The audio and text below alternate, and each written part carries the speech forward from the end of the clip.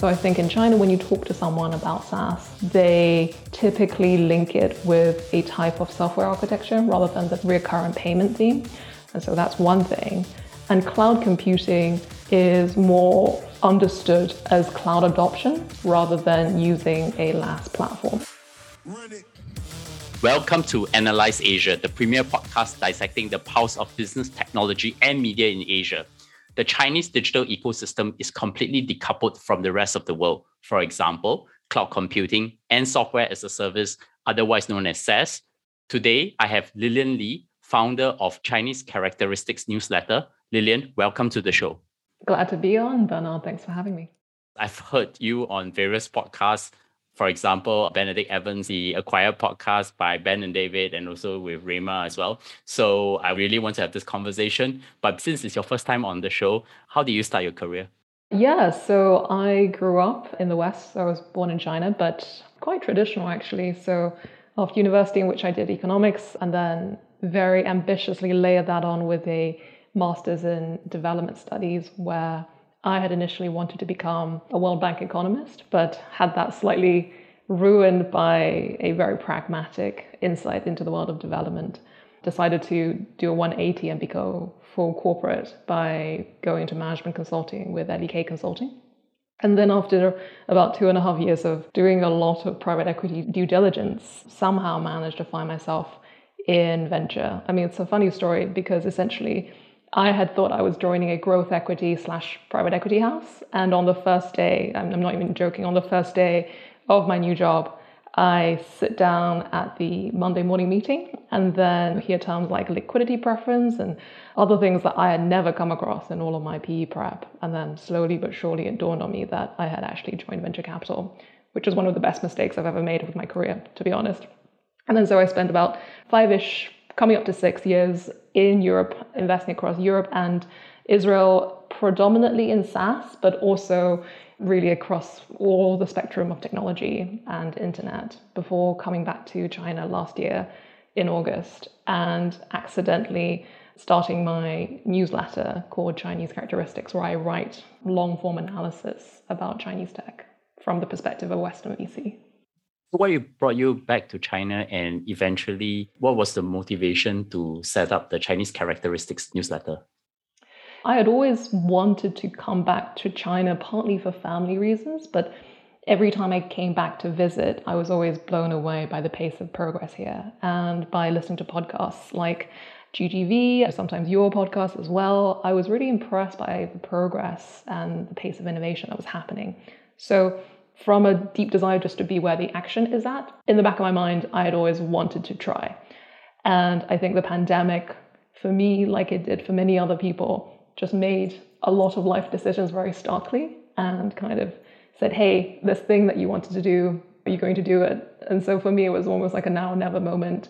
And I made the pretty drastic decision to quit my job and uproot my entire life and move back last year.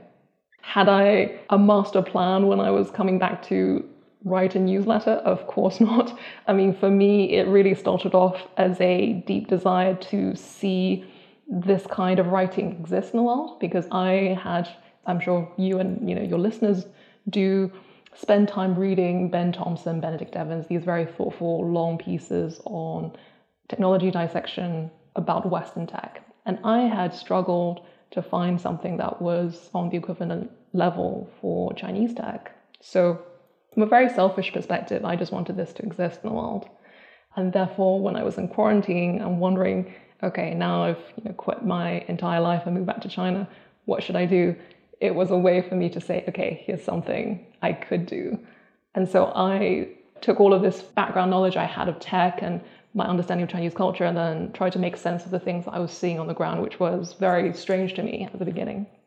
And then as I was writing, I think it also resonated with others. And before I know it, I kind of built a small audience. So it was a very accidental move that I now write this newsletter, at least publicly facing, as a full-time job.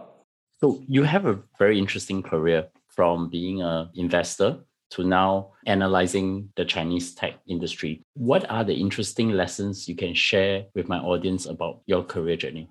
Yeah, it's a great question. And I can only say these are things I've realized in hindsight might not work for everyone. So for me, I would say kind of three things. Firstly is accumulation of skills is needed at the beginning of every career. And I feel that ran counter to a lot of advice I've heard very earlier on about following your passion. I think it's, of course, great to follow your passion. I, to a certain extent, am following, my passion of analyzing tech. But that's off a long basis of years of working as management consultant and also in venture capital, which I also tremendously enjoyed, but I entered those jobs with half a mind to pick up transferable concrete skills. And I think that's really important at the beginning of one's career. The second thing I think was helpful for me, and it's kind of trite, but creative hustling is actually underrated. I know everyone talks about hustling, but I think when you're actually sitting on the other end and seeing how many pitches you get from folks and how plain some of the pitches are, you really actually realize that just by taking the initiative, reaching out to people, pounding the pavements, and then making something and quote unquote hustling actually puts you head and shoulders above a lot of other people. And that's something I kind of learned earlier on, because one of the less glamorous sides about management consulting, at least during my days that no one talked about, was you had to talk to a lot of industry experts, but you talk to them without paying them. So I spent a lot of my time cold calling industry experts and trying to convince them to tell me their industry secrets. As you can imagine, that is a very tall task, but very good training for someone at the beginning, because you learn to do a lot of things, including my third piece of interesting career lessons, right? Which is that I think selling is the secret skill that people do not tell you about. And I think for any service job, including professional service, at the very top and definitely in the middle, selling is what you have to do. You have to sell to your clients, sell internally, sell yourself, sell your ideas. We might not say it as such, but it's essentially just influencing, convincing people. And I definitely found that once I made the transition to venture capital. And I remember kind of this fantastic way of framing venture that was given to me, which is that VCs are salespeople and what we sell is money. And what VCs tend to do is find promising startups who do not really need money because currently money is pretty plentiful, and then you try to sell these great startups that you are the person they should partner with and they should really take your money because you're going to be so helpful to them. So you spend a lot of time selling. And in the beginning, I think, especially if you're analytical, selling is a very dirty word, dirty concept, and I spent a lot of time kind of resisting it. But I kind of wish I got more comfortable with the idea sooner, and then I am able to find a mode that I'm comfortable with. I try to be insightful as much as I can and try to be valuable with what I say to the general public. And that's my mode of selling. I don't try to sort of convince you I'm like the funniest person ever or coolest person ever, because I'm obviously not. So just finding these few lessons that I'm taking the perspective, had I talked to myself 10 years earlier, I would have shared these with her. What are the key topics and themes which you cover on the Chinese Characteristics newsletters? So it's kind of evolved, and I would group it under 5 big categories as I've seen them develop. One is almost kind of the traditional, I cover deep analysis on companies. So I will write about Bilibili and the product strategy. I will write about Ant Group. I will write about Pinduoduo and explain what's the company history, how do they make money, what's their product, do I think this is a good company, do I think it's a bad company, typical company overviews, which is one bucket, others which is tech trend explainers, so things that I see that are very hot in China, which I think could be interesting for tech watchers around the world. So last year it was things like community group buying or live streaming monetization or live streaming e-commerce, it's now called, and also how, say, Chinese tech gamifies a lot of its products. So these big trends that I'm seeing, which I think is very different to the Western counterparts, I will highlight. I talk a lot about SaaS and cloud, as we'll probably discuss in detail later on. And also because of my development background, I actually talk a lot about the enabling factors that sets Chinese tech on a different trajectory to the Western counterparts, because I don't want to make it out to be that China is this like mystical place that has evolved completely randomly. I think there are very concrete reasons for the way it has evolved, and I try to highlight some of those reasons in these kind of starting conditions, quote unquote, bucket. And then the last bucket, which I had never thought I would write about, but actually spend a decent amount of my time thinking about nowadays, is Chinese governance and regulations. As I'm sure anyone who's keyed up on Chinese tech this year realize, the government has a very big say in Chinese tech and China in general. And I think that has been a very interesting lesson for everyone to learn. So again, funny how we connect the dots looking backwards, but my development master's, which I thought was completely useless at the time, and I had written my dissertation on Chinese governance, has now actually come into great use since I now spend my time reading the 14th five-year plan and thinking about why tech regulations happen and how these ministries fit under other ministries. So let that be a lesson. Those bizarre arts degrees that you take can actually be helpful later on in life. You just never know where. So that's the fifth bucket, Chinese governance. So to summarize, starting conditions of an economy, company overviews, tech trend explainers, SaaS and cloud, and then governance. I'm sure regulatory risk is now the most important thing to state in a Chinese startup business plan. Yeah, the funny thing is when I look back on previous IPOs for Bilibili and others, they all state regulatory requirements, but I think no one actually took them seriously, or not as seriously as they do this year. So yeah, I think the importance level has definitely been moved up by several notches. So they were being very honest about it. How do you look at the Chinese market now? Is it just a giant Galapagos island with its own evolution, distinctly different from the rest of the world? Or maybe there's just some nuances that is different, as you pointed out earlier, when you talk about the topics you cover? It's a very good question. And I guess it depends on how we define Galapagos Island, where we kind of say nothing from this ecosystem can ever exist outside of this ecosystem. Now, if we take that definition, I don't think that's quite true. But if we take the definition that it has its own unique creatures that's very different from the ecosystem outside, I think that definition would be true. So while we look at Tencent, Alibaba, ByteDance, Meituan, they all sort of have their Western equivalent. Tencent is Facebook, Alibaba is Amazon, Baidu is Google, and then Meituan is like DoorDash and Grubhub, a bunch of these kind of delivery, but also more because it does a whole host of life services. So you can find the equivalent, but they look very different from their Western counterparts. And they follow, I would have said different logic, but actually it's interesting again, seeing how the logic of owning the user has increasingly converged in both Western ecosystems and Chinese tech ecosystems. As I think people realize the starting conditions for both is there's a market now for the Western market that theoretically seemed at the beginning to be much bigger because initially it would be US for, say, the US tech players, but then they can expand to Europe and Latin America and Africa. Whereas even though the tech market is very big initially in China, they also know it's a very defined market. So I think competition is much more fierce because they realize how defined that market is. And so I think what the US tech ecosystem has also come to realize is that they also need to own the user and extract more from a single user in terms of revenue in order to keep growing. But that was a fact that was realized very earlier on by the Chinese tech ecosystem. And therefore, they have evolved in certain ways with certain product strategies that very much match this product philosophy. So in some ways, I actually see a coming convergence definitely in the consumer tech space.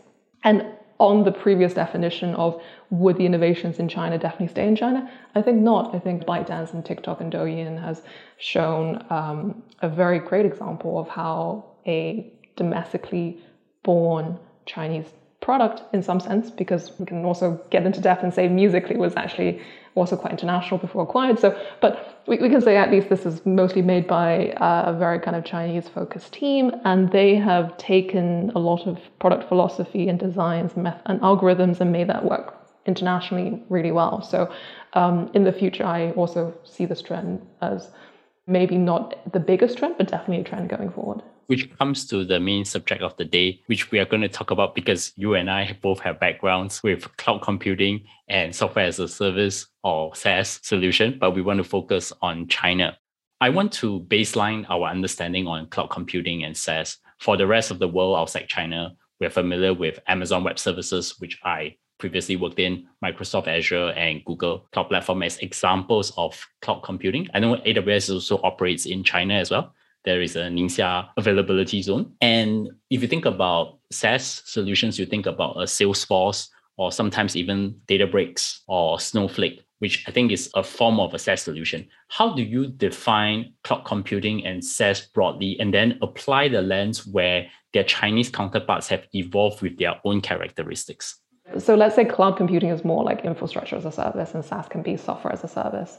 So for both, I think is a way of structuring software and also a different sales model. The sales model for both cloud computing / LaaS and SaaS are similar. It's kind of on a recurrent basis. You pay for usage, or you essentially pay a monthly fee, a monthly recurring fee for both of them. Some nuances in whether that's a flat fee or whether it occurs by usage as does with cloud computing. So that's one thing on the business side. And then on the software architectural side, it also means it's public, it's multi-tenanted often, and what it's not is not on-premise and is not private. And for kind of these two parts of both the business and software architecture structures, that's broadly consensual in the Western tech ecosystem is not quite true in China. So I think in China, when you talk to someone about SaaS, they typically link it with a type of software architecture rather than the recurrent payment theme. And so that's one thing. And cloud computing is more understood as cloud adoption rather than using a LaaS platform. I mean, I think increasingly people also recognize it as using a LaaS platform, but it's very fuzzy since that is still undergoing the early trajectories in China, shall we say. And so often people feel like for both it is a technological/software progress rather than you're talking about a specific business model. Traditionally, what has happened is that digitization has not been very prevalent in China. China has evolved kind of very fast without too much need to digitize relative to the Western counterparts.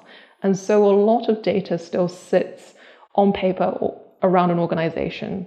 And so when we look at cloud computing, we're really kind of talking about have certain industries or companies digitized enough to be ready to adopt cloud computing. And that is very disparate across different industries. Some industries are very advanced. They're on cloud, they've automated a lot of workflows, and they're ready for SaaS. Now, these tend to be industries that are in close contact with the internet giants, as you can imagine, because the internet giants themselves are digital natives, and therefore they have brought online a lot of the supply chain. So when we're talking about retail, a lot of the SMEs involved in retail, because of the interaction with Alibaba or Meituan, are very digitized. But take another sector like manufacturing, very low levels of digitization. And so for cloud computing, there is very nascent, and they still have to go through maybe initial phase of digitization before they can talk about cloud computing and reaping the benefits of that.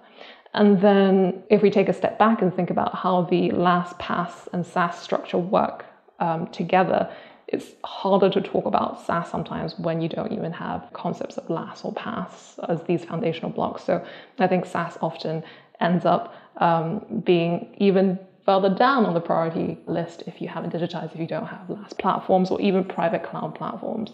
So again, you see very heterogeneous adoption of both cloud computing and SaaS in China. So some verticals are very advanced and other verticals not so much. Which are the key computing platforms in China? Because in Southeast Asia, we are aware of Ali Cloud and Tencent Cloud. They are actually present in our region, along with their US counterparts. But what about the rest, which may or may not have started their geographic expansion? Various reports will differ on the exact market share, but I think there is consensus that Alibaba or Ali Cloud is the market leader now with around 40% of the market.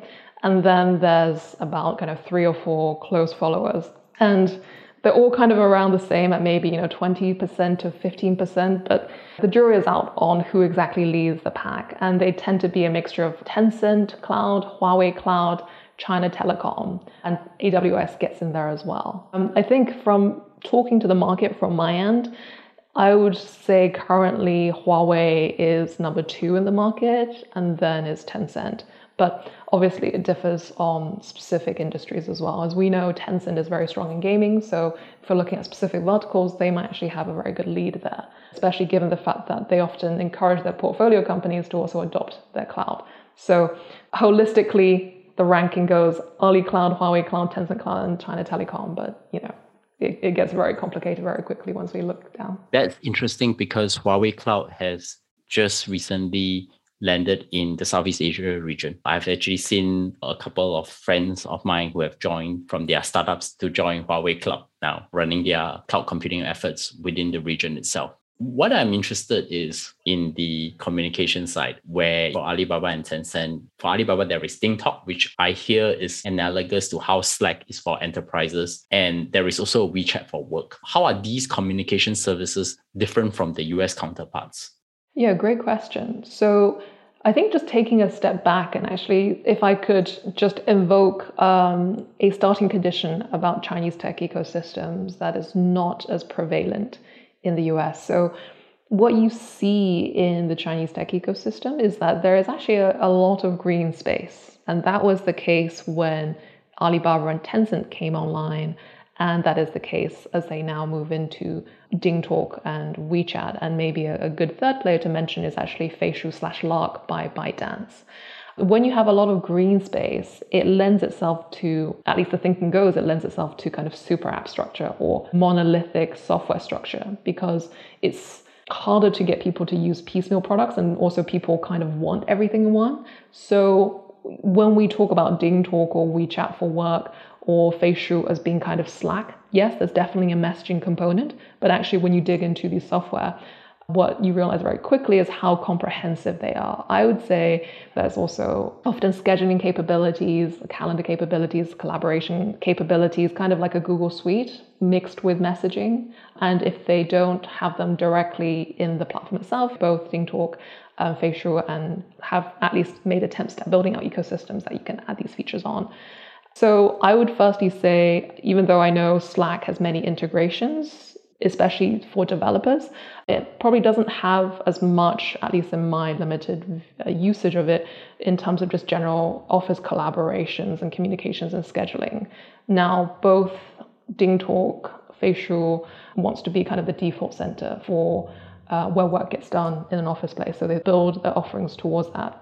WeChat for Work is actually a very interesting case because they definitely started off wanting to compete in the enterprise chat space. But what they realized very quickly was that WeChat is too powerful. People still just communicated on WeChat. And so no one actually used WeChat for Work.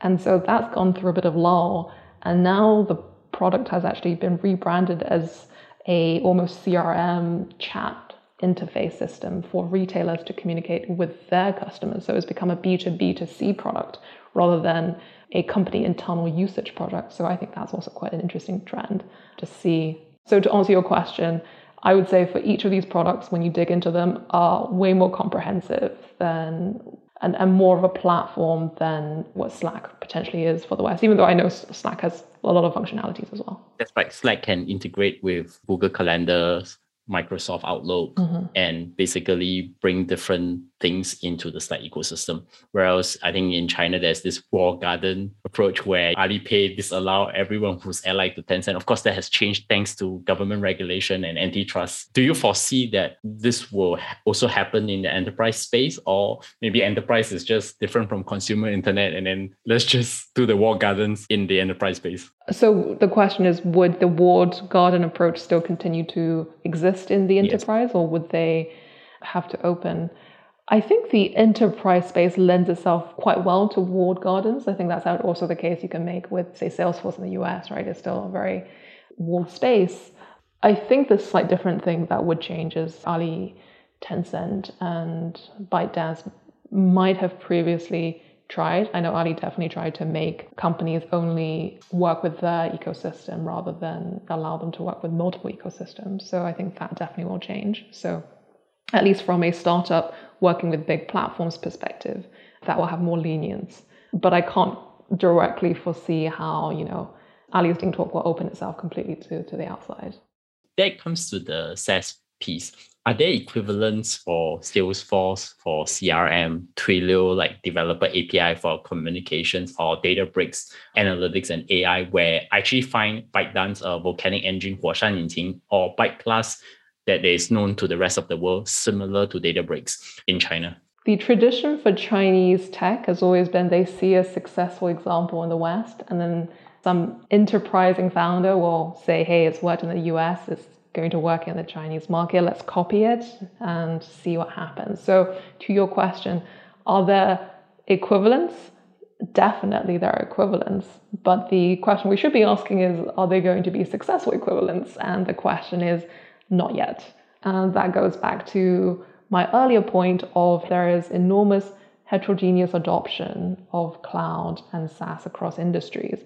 And so it's been quite difficult for horizontal SaaS products to actually exist, bar kind of DingTalk and Feishu, and even they've semi-struggled. They've only kind of been strong in certain industries and not on others. Because I used to work at Salesforce, I worked at Salesforce Ventures. One of my big questions in coming back was, where is the Chinese equivalent for Salesforce? And what I've actually found is you'll see the CRM capabilities in a lot of verticalized SaaS solutions, but you won't have a horizontal SaaS platform because the workflow is so different for different industry that it's really hard to make an all-encompassing platform that works for everyone, even though many have tried. And many have thought the initial issue was because China worked on mobile and not on email, but that's not that alone. I think the real issue is the difference in digitization and the difference in workflow even within an industry. And that is just magnified across industry, which has meant it's been hard to have these kind of big horizontal platforms arise. And because you don't have these kind of baseline of digitization, these system of records as you would see with Salesforce, then offerings like Twilio, which are API first, which relies on a foundation of system of records, which relies on a foundation of almost like digital interface, also find it hard to exist because you need a baseline foundation on which to build on for people to even want to use external APIs. Right now, the mentality is, hey, we can just build our own, or we have no need for it. Right now, the reaction isn't, hey, let's go out and find a solution that does this in an API form, because our developers are so busy doing the best of breed work that they need to focus on, which is also semi-related to the low cost of digital labor here in China, which also persuades people and workforces to try to build things in-house rather than to outsource them to external SaaS businesses. And that has created a lack of inclination to buy SaaS products as well, which I've also talked about. But to answer your question, yes, I talked to a lot of SaaS startups who mentioned, hey, we saw Databricks and Snowflake being extremely successful abroad. We want to do something similar. And the question that I always consider and want to discuss with them is, okay, we can definitely do this, but how successful is it going to be? So in your perspective, because I have seen one of your articles about Chinese giants actually struggle to build enterprise software, can you offer some examples of some of these Chinese giants having problems in building enterprise software? So taking a step back, the internet giants currently in China are all consumer companies. As we mentioned, it's Tencent, it's Alibaba, it's Meituan. And the logic to make 2C, aka two customer, the 2C logic is very different from the 2B logic, which is how China calls its B2B business or SaaS business. It's slightly similar words, but also very different, which is very typical Chinese ecosystem.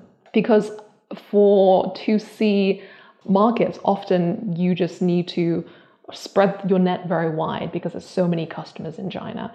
And you can just focus on very quick growth, subsidized growth through advertising in order to make things work. You don't actually have to spend a lot of time talking to your customers because you can just A/B test stuff until it works. So that kind of quick reiteration, large market, and then flooding and expecting user behavior to change because you'll pay them money is very prevalent in 2C product thinking. And that doesn't work very well for an enterprise because firstly, the market is much smaller. You have no idea how these people's workflow work. And as I mentioned, it's not just different within an industry, it's very different throughout different industries. So without some of these kind of methodologies of product design, it's hard to just take a team of 2C folks and expect them to churn out brilliant 2B products, because it's just almost like taking a brilliant English student and telling him to write me a good mathematical thesis. Just because you were really great in one category doesn't mean that's going to automatically transfer to a different category. And then also some things involved with the promotion cycle, right? The KPI setting within a 2C company is not very conducive to producing good 2B products, which might just require longer time. Whereas for 2C, you can expect concrete growth within 3 months, 6 months, and then you can make a quick decision by then. But with B2B products, that's just not possible. You need a very long time to do product sales, to understand the customers, to design, to build up a sales team, et cetera, et cetera. So also kind of the system of management within these big tech giants are not also conducive to producing something that's going to be very appealing to an enterprise or SMB, et cetera. And Also, alongside this, because for these very mature 2C companies, you also have big structures where everyone's writing, feedback cycle reports and then doing what is a very Chinese practice, which they'll have weekly reports or daily reports sometimes, where a tech person, coder, manager will write down what they did every single day and send that to their superior or send that to their team. And they'll definitely write one every single week, and there'll be quarterly and monthly reports. So that actually takes up a huge amount of time, if we think about it, for all of these folks at these big tech firms to do this throughout the year. And at the end of the day, there's very little bandwidth for real innovation, and therefore also makes moving to a completely different industry focus with a completely different product logic very hard for these folks. And then one of the last issues you also face is that when you're looking at the world with a 2C lens, everything has to be, at least $1 billion plus market for you to get interested. But in the B2B space, that's just not as easy, especially since a lot of companies don't even require these software in the first place. They just require something small, or they'll hire someone, right? So the market isn't there. And so for big tech, they also have a real difficulty selecting good products to go after, because everything to them seems too small and you need so long to get things to work, etc., etc. So all of these small things layered on top of each other actually makes it very difficult for these traditional big tech companies to do well in the 2B business, which is, I think, quite an encouraging frame of mind when I'm talking to startups. But yeah, I think it's not as obvious from the outset that these, wildly successful internet tech giants will actually struggle to pivot to 2B. So we are moving towards a decoupled supply chain world where we live in two systems, the Chinese and the US. We've seen this already in navigation systems, for example, GPS versus the upcoming Beidou system from China on the coordinate side. The Chinese tech companies are now busy expanding their cloud services. We need to adapt their tools to the rest of the world. Truth be told, my 9-year-old daughter was very fluent in Scratch. I discovered recently that Scratch was actually banned in China. And so I went to research on what's the equivalent of Scratch. And I told her, hey, go and take a look. You're bilingual. You should be able to read their documentation. And she came back to me and said, I can hardly understand the API from the Chinese equivalent of Scratch, which is actually a very interesting data point for me, because I actually have researched some of Byte Plus API's recommendations engines, because I've seen them operating in this part of the world when I was with AWS. So I'm curious to know, what are your thoughts on how they can actually improve their current offerings to push adoption for the rest of the world? Or will they be just expanding where the other Chinese enterprises are? Very good question, and something I've observed as well, this kind of lack of disconnect with the rest of the developer or software buying product globally. And in my mind, pragmatically, because Chinese tech is nothing but pragmatic, the very first step has to be that they will probably just sell to Chinese firms going abroad and say, hey, you're used to this. How about, taking this international when you go there? But I think the ambition for all of these tech firms, when I talk to them, has been, okay, in the long term, though, we will want to be international because that's where the market is. And the market is also developing quite slowly in China. So we have to at least prepare, right, to be more international, to have international developer engagement, to have international sales. And the question is, can they find the manpower and find the right product leads and tailor their documentations to actually service this global community? I think there is some hope. PinCap has kind of made progress here, and Algora to a certain extent as well. So there's kind of one or two successes that Chinese tech can point to and say, hey, they have made steps here and we can copy at least what they've done well in their playbook. But I think it's going to take time.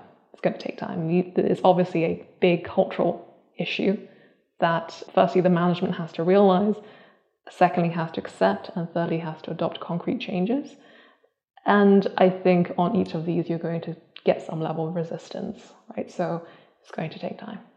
This is going to be interesting then. How do you rate the future of cloud computing and SaaS in China, and will they evolve very differently from their US counterparts? I am very long-term bullish, tempered by short-term negative, I guess. I think in the long term, when And, this was one of the reasons I moved back. Of when you look at the Chinese economy with this kind of strong emphasis on manufacturing and the proliferation of small to medium enterprises coupled with the decreasing population, you think this is a market where software would do a lot of good. They'll need to raise productivity with less people. Cloud and software is what's going to really help them do that.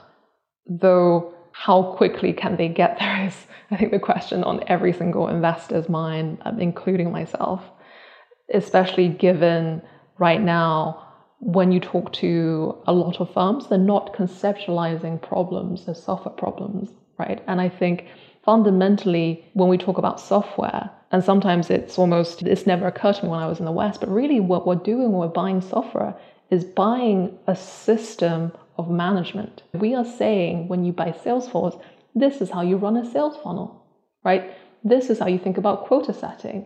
This is how you think about achieving predictable sales. We're actually buying a whole system of management logic behind that software. And we have adopted both a management system as well as the software in order to make everything work. Now, when you come to China, it's interesting because what if people don't adopt that management system of organization in the first place? And therefore they won't think to use software to solve the issue. If everyone thinks that I can manage my own way, and I've been doing very well managing my own way, which objectively they have done. There's many businesses that's done very successfully without ever taking a Western management course, without ever having to think about organizational design. They've made money in the past 10 years. That's one of the boons of the Chinese economy growth. Now you're telling them, okay, this management style that you have, if you can even call it style, you have to change that and you have to buy a software to solve your problems, which are actually management problems. I think that's a very big thing for people to get their head around.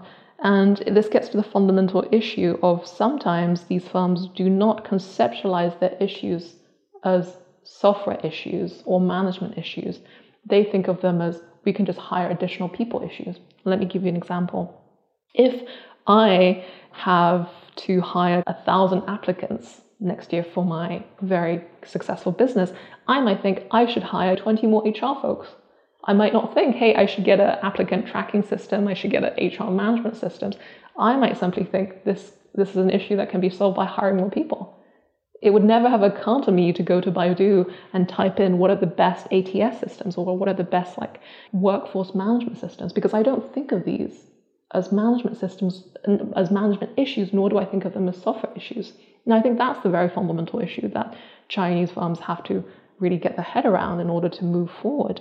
And so what I'm now seeing is that process happening almost on a case-by-case basis, where to-be businesses are almost doing consulting work with their clients, where they're thinking, okay, this is the problem you want to solve, and this is how you can think about it as a management problem, and how that's actually conceptualized as a software, and this is how our software can be that software solution for your management system. But it's almost consulting work, right? You have to talk to them for quite a long time to get them around to this particular way of thinking. And so right now, the tragic reality for a lot of Chinese SaaS businesses is that theoretically they are SaaS, but actually they're just consulting companies with a technology wrapper, since they spend so much of their time doing implementation, doing consulting work, and then often half the time the buyers will also want the technology on-premise because they don't quite trust public clouds. Now that's a whole other different kettle of fish.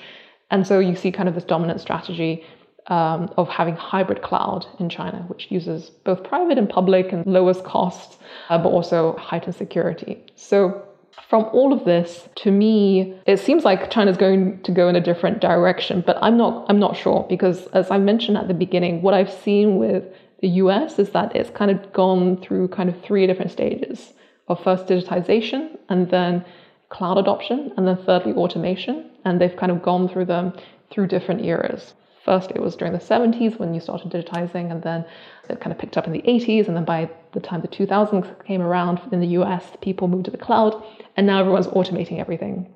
But in China, those three trends are happening at the same time. So both digitization, cloud adoption, and automation is happening at the same time, because you have these SaaS businesses going around being like, okay, let's digitize you, let's move you to the cloud, and let's put some AI algorithm, quote unquote AI algorithm, on that as well, so you're smarter. So at the end of the process, theoretically, you do get to the same endpoint, but the way to get there is quite different for both US and China.